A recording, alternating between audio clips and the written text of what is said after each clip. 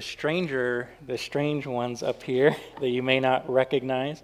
They've come on to help and assist in our worship ministry. They're friends of ours from Williston, and we did ministry with them for a few years. When I was on staff in Williston, they were worship pastors there, and so just with the way our worship team is going, we have asked them to come on for several months, few months. We'll kind of see how it goes, but at least 4 or 5 months here. They may not be here every single Sunday, but just to invest in our worship team. They're not replacing anyone. We're not booting anybody out, but we're here to just build up our team, and so we appreciate their ministry. So if you came in, I heard a couple people asking when I was out in the lobby, so that's who they are, and they're wonderful people, and we encourage you to, they'll be coming on the weekends, and so get to know them, and if you have time and want to invite them over to your house, Saturday evening, Sunday evening, whatever, feel free to. They are great people, and they do love board games. We play board games often with them, so if you're a game person, they love to do that. So anyway, so that's who they are, and we're just blessed by their ministry, and it's going very well the last couple weeks. Funny story of, I don't know how you guys and your family do traveling, but our family, I don't use the word cursed or jinxed or anything like that, but whenever we try to plan something fun and a good, nice family trip, something always goes wrong. And most recently, just last week or 2 weeks ago now, when we were trying to travel to Washington, I was trying to be ahead of the game and get some maintenance done on the car to take it, and it seemed like when you opened up, and more stuff became wrong with the car, and we weren't even able to drive it to Washington, so we rented a car for that. Another trip that we went on was several years ago, but we were in Missouri trying to get to Washington State for Christmas. We always tried to go, kind of like everybody, you go to one family for Thanksgiving, the other family for Christmas. Well, now we're kind of in the middle. Back then Becky's from Missouri, so we're really close to them, but it's a long drive to Washington State, and it was on Christmas Eve. Ben gets sick, very sick, with the flu. Literally just a few hours later, somewhere in Montana, I don't even know where it was at, close to Bozeman, because we had to be towed to Bozeman, but our car, the tire just shredded. I'm going 70 miles an hour, and in an instant, the car is shut off, and the tire had shredded, ripped into the engine, and pulled the electrical cords out. Just in a, split second, driving, boom, oh, my car's off. So I quickly pulled to the road, okay, and because we were in the middle of nowhere on Christmas Eve, you can imagine how long that took to get anywhere, but anyway, we did make it to Grandma's house by midnight, so everything was okay, but that wasn't fun. Our worst trip, probably our worst trip ever so far, was supposed to be really awesome a few years ago, and Becky's family, we were all planning to go on a Disney cruise, and we just had to get to Galveston, Texas. If you've been to Galveston, it's like the furthest straight south of here that you can be. We had it lined up on how to get there, but everything else happened in between. And man, if we were creative, we could make a movie out of this adventure. And thankfully, we made it onto the cruise ship and were able to enjoy the cruise. But getting there, we had a blizzard in Bismarck, and we're sitting in the airport. Some flights had been canceled, and I'm not a huge risk taker, but I'm glad the pilot was. He decided we're going to go. We're going to get there. And so despite, everything, we were late, but he he took off, and we did land safely, but then there was a tornado in Dallas where we were landing. And so well, this is crazy. And so the flight from there was delayed, and it was like, this is the movie part. So we're sitting in the middle of the night. Our luggage is in, Lord only knows where, in the baggage claim somewhere between here and Dallas. And we had a decision to make, and our flight was supposed to go from Dallas to Houston, and we were supposed to get a shuttle to Galveston, and we were calculating, and at 4 o'clock in the morning or something like that, we're sleeping in the airport and trying to calculate stuff, and we had, Ben back then, Levi, that was pre-Levi. Actually, I think Levi was in mommy's tummy at the moment, so he was with us. But we made the decision that if we rented a car and drove to Houston and left it had to be perfect timing to get the shuttle, the only shuttle the cruise would send out. And so this was just crazy. We make it, and we walk up to the Disney. I don't know if you ever, this is my only experience with a cruise, but there's thousands of people, and we just walk up, literally in the nick of time. Our baggage was not there. But we would rather be on the cruise with the clothes on our back than sitting in Dallas, with a million suitcases wondering where our clothes are. But Disney was awesome, and they got our baggage and met us, and our baggage got to the first port. So Disney worked miracles. But that's one of our worst trips. Those are kind of the worst ones. But it seems like every time we try to do something as a family, trials and tribulations happen. I have this impeccable expertise of directions and sense of direction that, whenever we need to figure out if we're supposed to go this way or this way, I always pick the wrong one. I'm like, I don't know what it is. We were in Orlando, Florida with some youth, and I had to do this turnaround thing. I can't even remember how the situation went. And I pull back out onto the street, and I'm like, I'm pretty sure we got it this way. And one of the teenagers like, do you really honestly think we're supposed to go this way, or are you joking with us? I'm like, I'm just kidding. And so I turned around and go. And so I've come to grips that, since my wife's not here, I can tell you she's probably better at directions than I have to, but don't tell her that, okay? So anyway, trials and tribulations when it comes to traveling, we just calculate that in to our plans now. No. I had a pretty easy life growing up. I've kind of told you some of my how I grew up and where we grew up and stuff like that, but when we get older, there's a thing called adulting nowadays, and that happened, and I began to realize what the real world was, and I learned that if I wanted to eat and if I wanted a roof over my head, then I would probably need to get a job to have some sort of a way to earn the money in order to survive, right? And that began this vicious cycle of going to work, coming home, eating, sleeping, waking up the next day, and in order to do that again, I'd have to go to work again and get home and sleep and eat. And this vicious cycle of survival that if we want to live and have those things like food is good and shelter is good, right? And we have to have some sort of an income. And this is a cycle that's over and over, and I see heads nodding that I think we're all in agreement of this cycle. It sounds really exciting for you teenagers. You have a lot to look forward to, I know.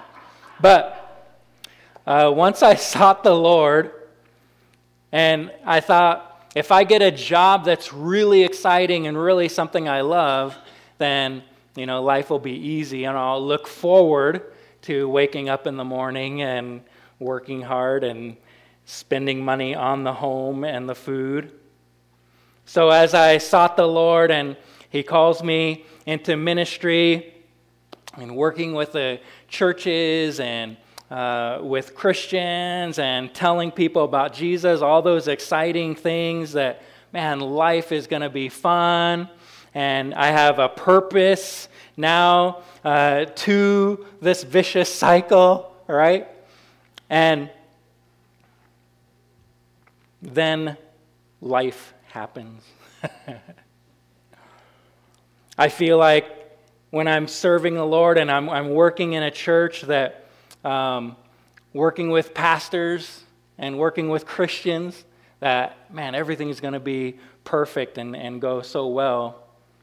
But did you know that pastors don't always get along with one another? I don't know if you've experienced that or maybe not experienced, but viewed that. Did you know that Christians, okay, when I wrote this on my note, I told myself just look above everyone. So I'm not looking at any of you, okay? Okay, I'm looking at the clock. But did you know that Christians don't always get along? I don't know if you've experienced that, okay? One shocker to me was that some people don't want to hear the good news of what Jesus has done for them. And that when I would think, man, I have this great hope for you, this great God that loves you, some people don't want to hear that.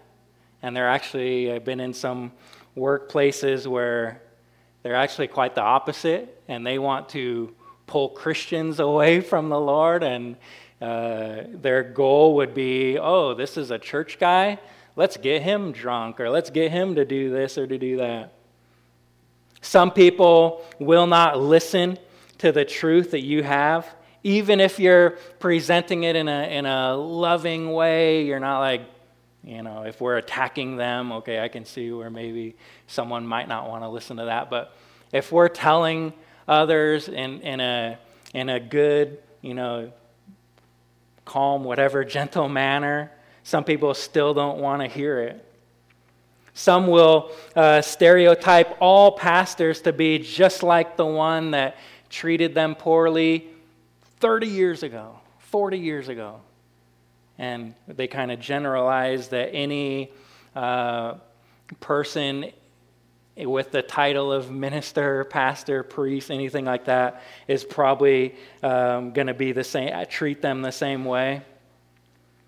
But probably the biggest reality check that I had is that I, a believer in Jesus and a minister for Him, would go through trials and tribulations and tests that I thought I would be exempt from as a child of God and as a minister for Him. I thought, well, Pastor Shirley's not going to have to go through that, right? I mean, we're one of God's favorite, even though we just talked about Israel as God's favorite and the Jews are God's favorite. But I thought maybe pastors would be, maybe the next one. No.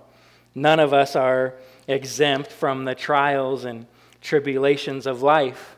Sometimes there's a saying that life comes at you like a curveball. And we think when a curveball is coming at us, I think what they're trying to get to say is that something didn't go the way that we wanted it to.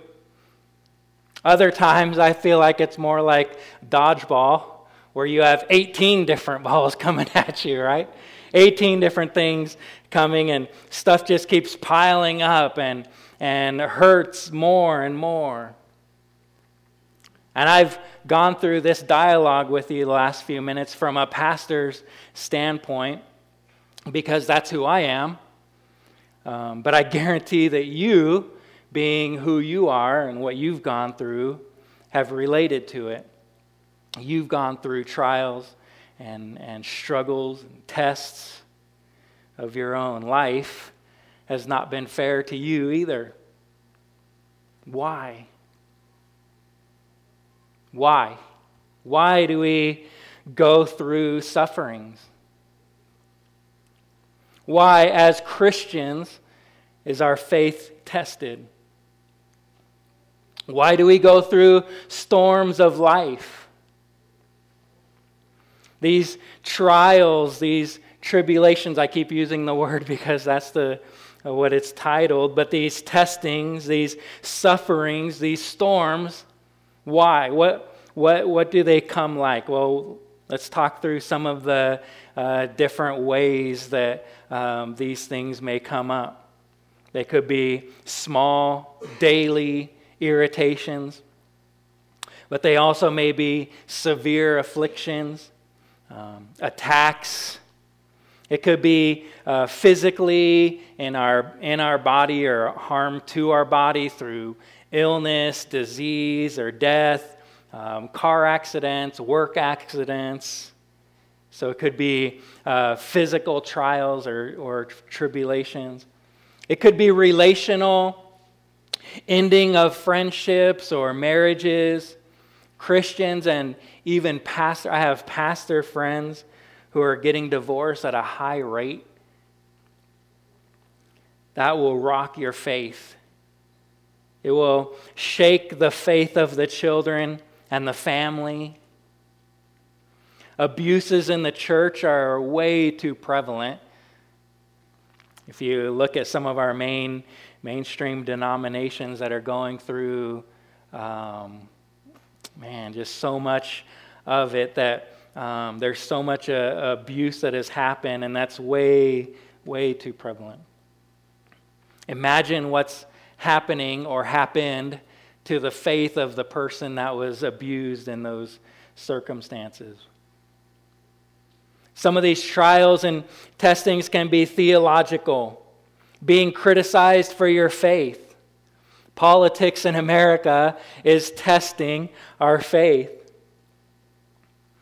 Your friends and your families or your co-workers, they may question your stance on some of the big issues in the world today. We're blessed to live in the United States where we have the freedom of religion, but as long we have that freedom, as long as that doesn't spill over into the secular world and stop them from being able to do what they want to do. They don't want our moral influence to stop their freedoms, I guess, if you understand what I'm trying to say. And another way is economical trials and tribulations. Money causes a lot of problems.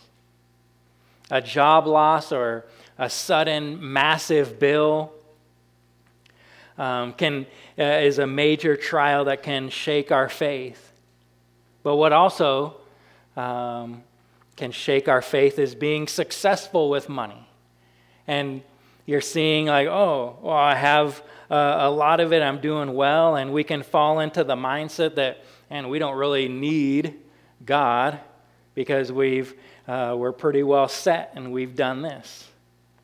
I've kind of seen both sides, that the love of money is the root of all evil, the Bible says. If we don't have money, we want it. When we get it, if we do have it, we want more. And when we get more, we want more, okay?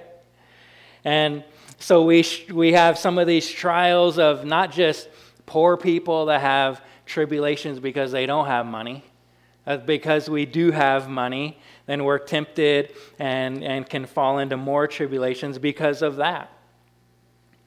Am I missing anything? And I'm truly asking you this question right now so you can verbalize it. Am I missing anything that represents a trial or a test or a shaking of our faith? I tried to get several categories there, but maybe in your processing this moment, have you thought of any that I left out? What? Health. What? Death. Health. Mm-hmm. Addiction. Yeah.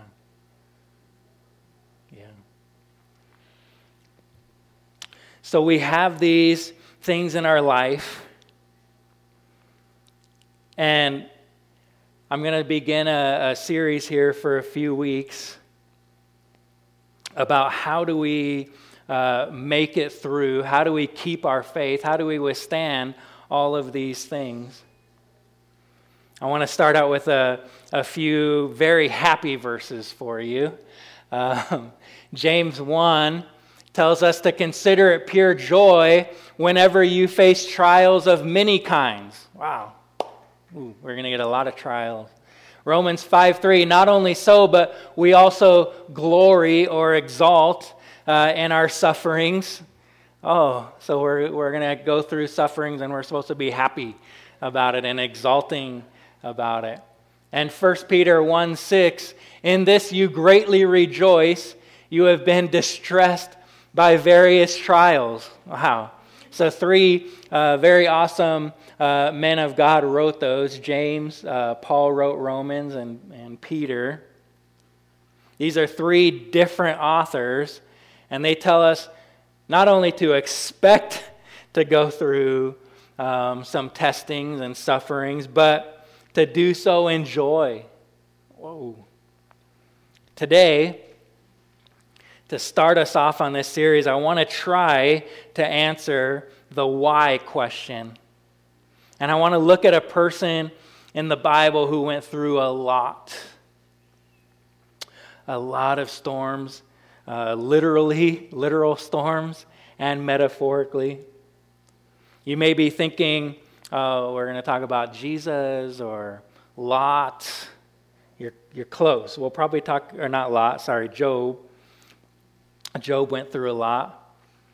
But we'll probably use his example later. Today I wanted to tell you about a guy who's a man's man, who's tough as nails, who went through a lot of things for his faith.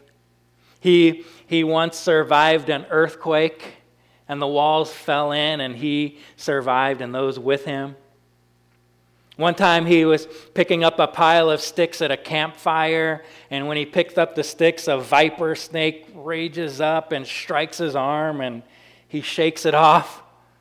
And the people around are like, this guy's either a demon because the snake is attacking him, and he shakes it off, but then, a couple hours go by and he's still living, so then he thinks, oh, this must be a god that he's surviving. No, Neither of those.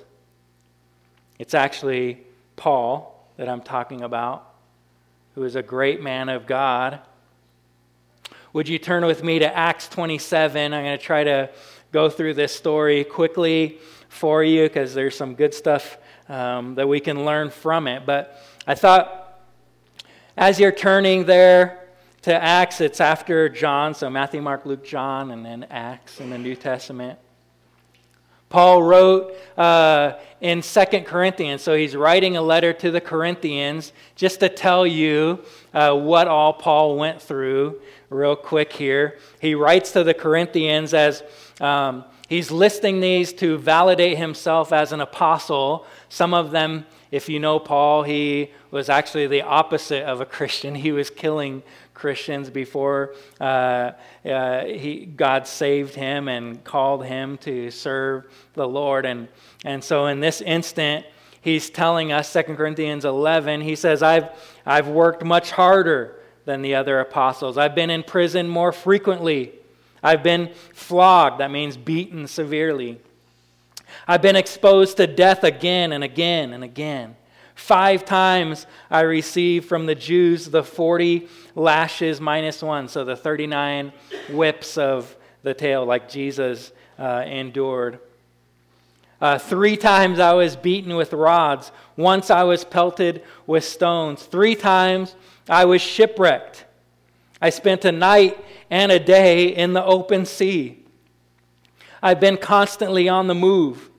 I've been in danger from rivers, in danger from bandits, in danger from my fellow Jews, in danger from Gentiles, in danger in the city, in danger in the country, in danger at sea, in danger from false believers.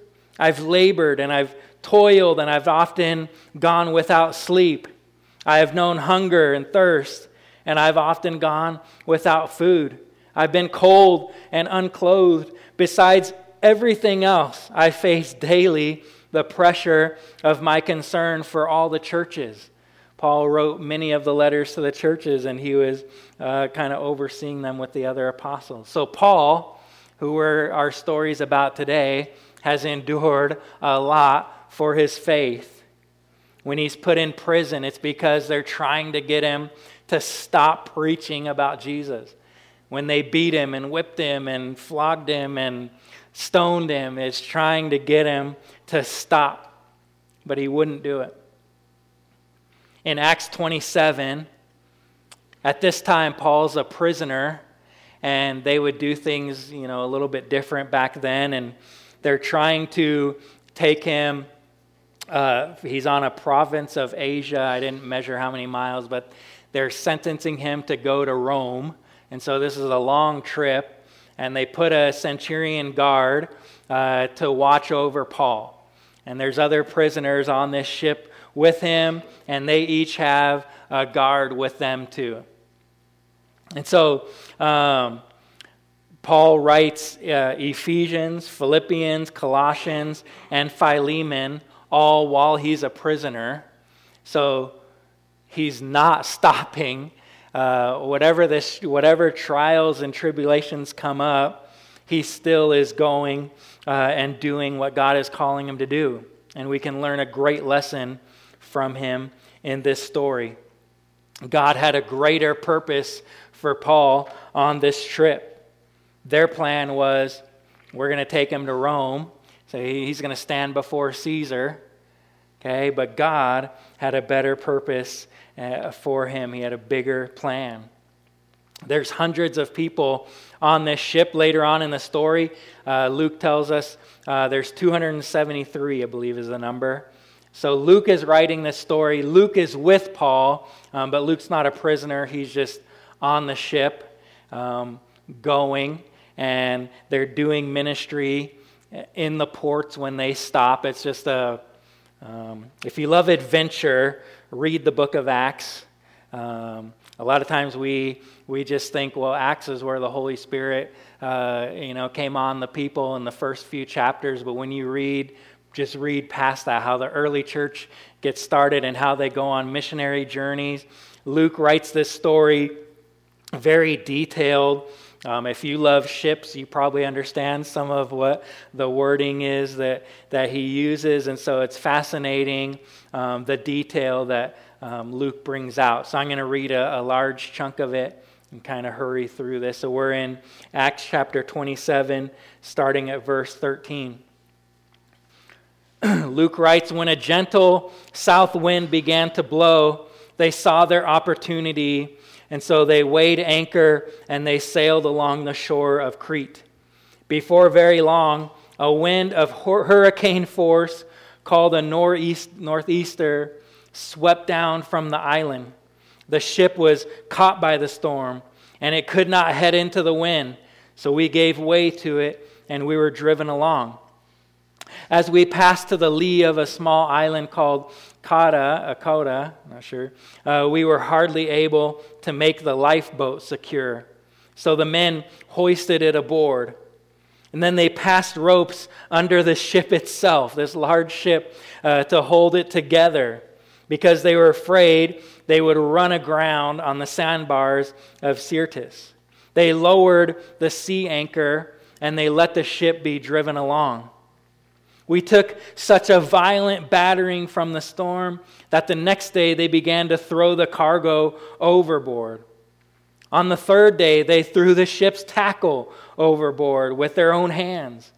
When neither sun nor stars appeared for many days, and the storm continued raging, we finally gave up all hope of being saved. After they had gone a long time without food, Paul stood up before them, and he said, "Men, you should have taken my advice not to sail from Crete." Let me pause there. Paul's a man's man. Okay? He's saying, I told you so. You shouldn't have done this, and now look what it got us to. Okay? All right, I just had to throw that in there. Then you would have spared yourself from this damage and loss. But now I urge you to keep up your courage, because not one of you will be lost. Only the ship will be destroyed. Last night an angel of the God to whom I belong and whom I serve stood beside me. And he said," get this, "Do not be afraid, Paul. You must stand trial before Caesar. And God has graciously given you the lives of all who sail with you. So keep your courage, men," Paul says, "for I have faith in God that it will happen just as he told me. Nevertheless, we must run aground on some island." So Paul is saying, I have a purpose. God told me I'm going to speak there, so we're going to make it safe. When just before that Luke said we had gave up all hope of being saved. Verse 27, on the 14th night, we were still being driven across the Adriatic Sea when about midnight the sailors sensed that they were approaching land. They took soundings and found that the water was 120 feet deep. A short time later, they took soundings again and found it was 90 feet deep. And fearing that we would be dashed against the rocks, they dropped 4 anchors from the stern, and they prayed for daylight. Your Bible might say they wished for the day to come. In an attempt to escape from the ships, sailors let the lifeboat down into the sea, pretending that they were going to lower some anchors from the bow. Then Paul says to his centurion and the soldiers, "Unless these men stay with the ship, you're not going to be saved." And the soldiers go over and they cut the rope and they drop the boat and it drifts away. Just before dawn, Paul urges them all to eat. He speaks again. He says, "For the last 14 days, you have been in constant suspense and you've gone without food. You haven't eaten anything. Now I urge you to take some food. You need it to survive. Not one of you will lose a single hair from his head." After he said this, he took some bread and he gave thanks to God in front of them all. Then he broke it and began to eat, and they were all encouraged. They ate some food themselves. Altogether, there were 276 of us on board. When they had eaten as much as they wanted, they lightened the ship by throwing the grain into the sea. When daylight came, they did not recognize the land, but they saw a bay with a sandy beach where they decided to run the ship aground if they could. Cutting loose the anchors, they left them in the sea and at the same time untied the ropes that held the rudders. They hoisted the foresail to the wind and made for the beach. But the ship struck a sandbar and ran aground. The bow stuck fast and would not move, and the stern was broken to pieces by the pounding of the surf. Their ship, if you can't get the picture, is destroyed. The soldiers planned to kill every prisoner so they wouldn't escape. But the centurion wanted to spare Paul's life, and he kept them from carrying out their plan. Instead, he ordered those who could swim to jump overboard and get to the land. The rest were to get there on planks or other pieces of the ship. In this way, everyone reached land safely. If you can picture, the ship is destroyed. Those who can swim are swimming. Those who can't are just floating on planks. And they all make it. If I was in that situation, I probably would have been more like Luke that said, everybody had lost hope, right? But Paul had a different mindset. He knew that he was called to Rome. This is actually towards the end of Acts chapter, of the book of Acts even. When they get to the shore and they go up to the people there, they weren't really, planning to go there, but the people were very welcoming. That's where Paul was. Those were the people that saw him get bit by a snake. He heals one of the leaders of it. He heals one of their relatives. And so he's doing ministry.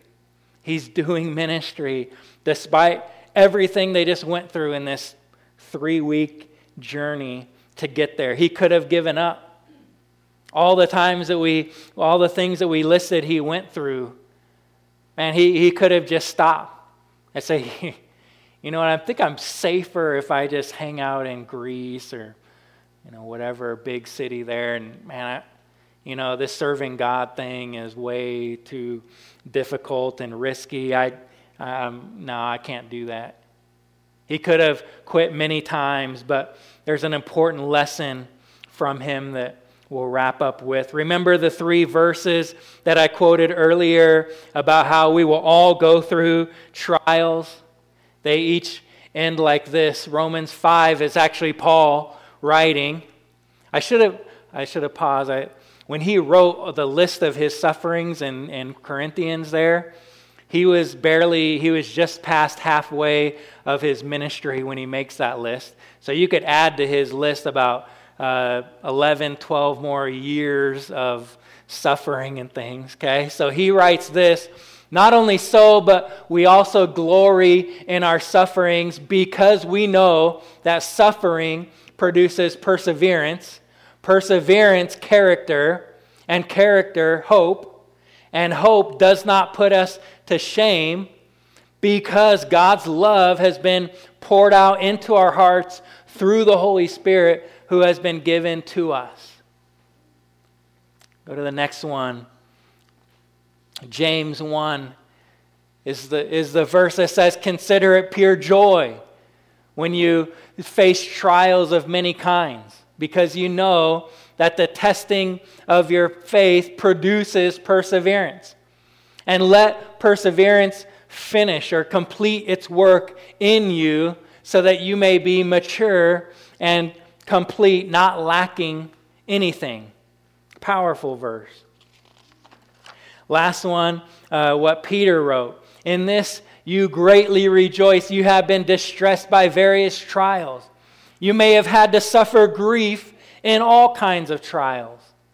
These have come so that the proven genuineness of your faith, the proven testing of your faith, of greater worth than gold, which perishes even though refined by fire, it may result in praise, glory, and honor when Christ is revealed.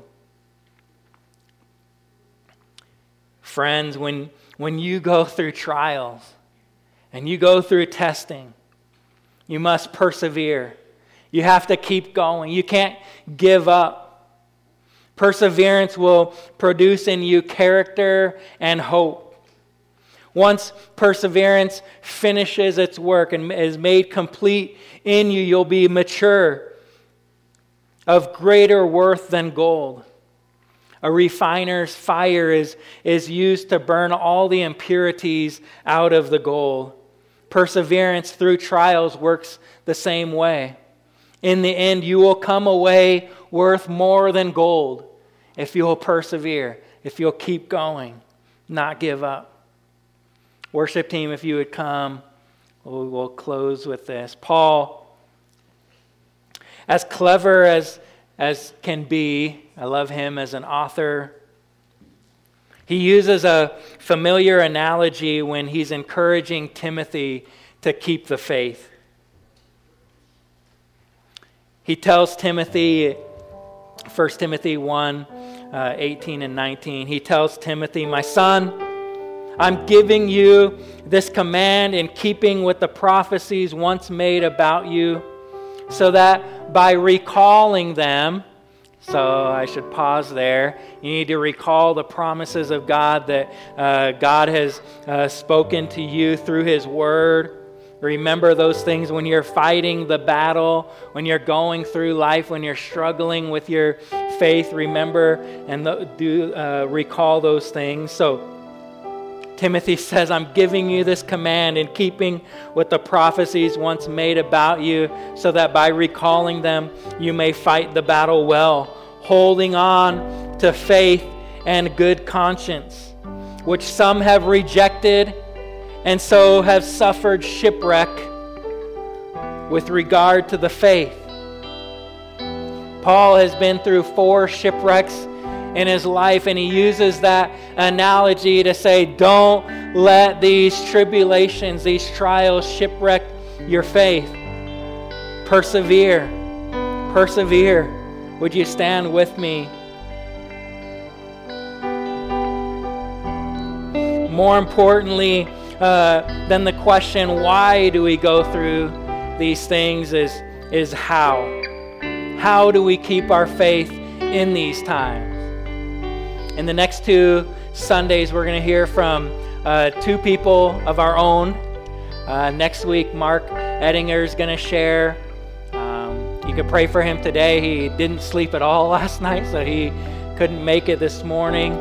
But I asked him if he would share of how he's got to the point in his life with cancer where his faith is strong, and he's with the Lord and going to be with him no matter what the circumstance or outcome. The following Sunday, November 12th, we're going to hear from George Topp about the book that he wrote several years ago of just a miracle that took place in his life that really got his faith stronger with the Lord. And I want you to hear from people and testimonies of guys just like you. So we don't have to say, well, Paul, I mean, that guy was amazing. I'm not Paul. Yeah, I realize that. I didn't talk about Jesus because I thought Paul is more human like we are. He had struggles. God didn't answer his prayers sometimes.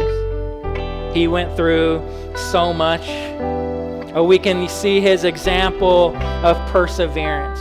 Whatever you're going through today, don't let it knock you off of the race. Don't let it knock you off of your faith. As we close in this song, would you just pray to the Lord about this? Where are you at in your relationship with God, and where are you at in your faith? I'd love to pray with you if you would come forward. I'd love to pray with you about this or anything, literally. If you have anything you'd like prayer about, please come forward. Heavenly Father, God, I just love you, Lord. We thank you, God, for these great examples of faith. And Lord, I just pray that you would help us as we examine our heart today. Where are we at in our faith with you, Lord, and our relationship with you, God? Sometimes the trials and the testing and the tribulations of life can really make it hard to keep our faith.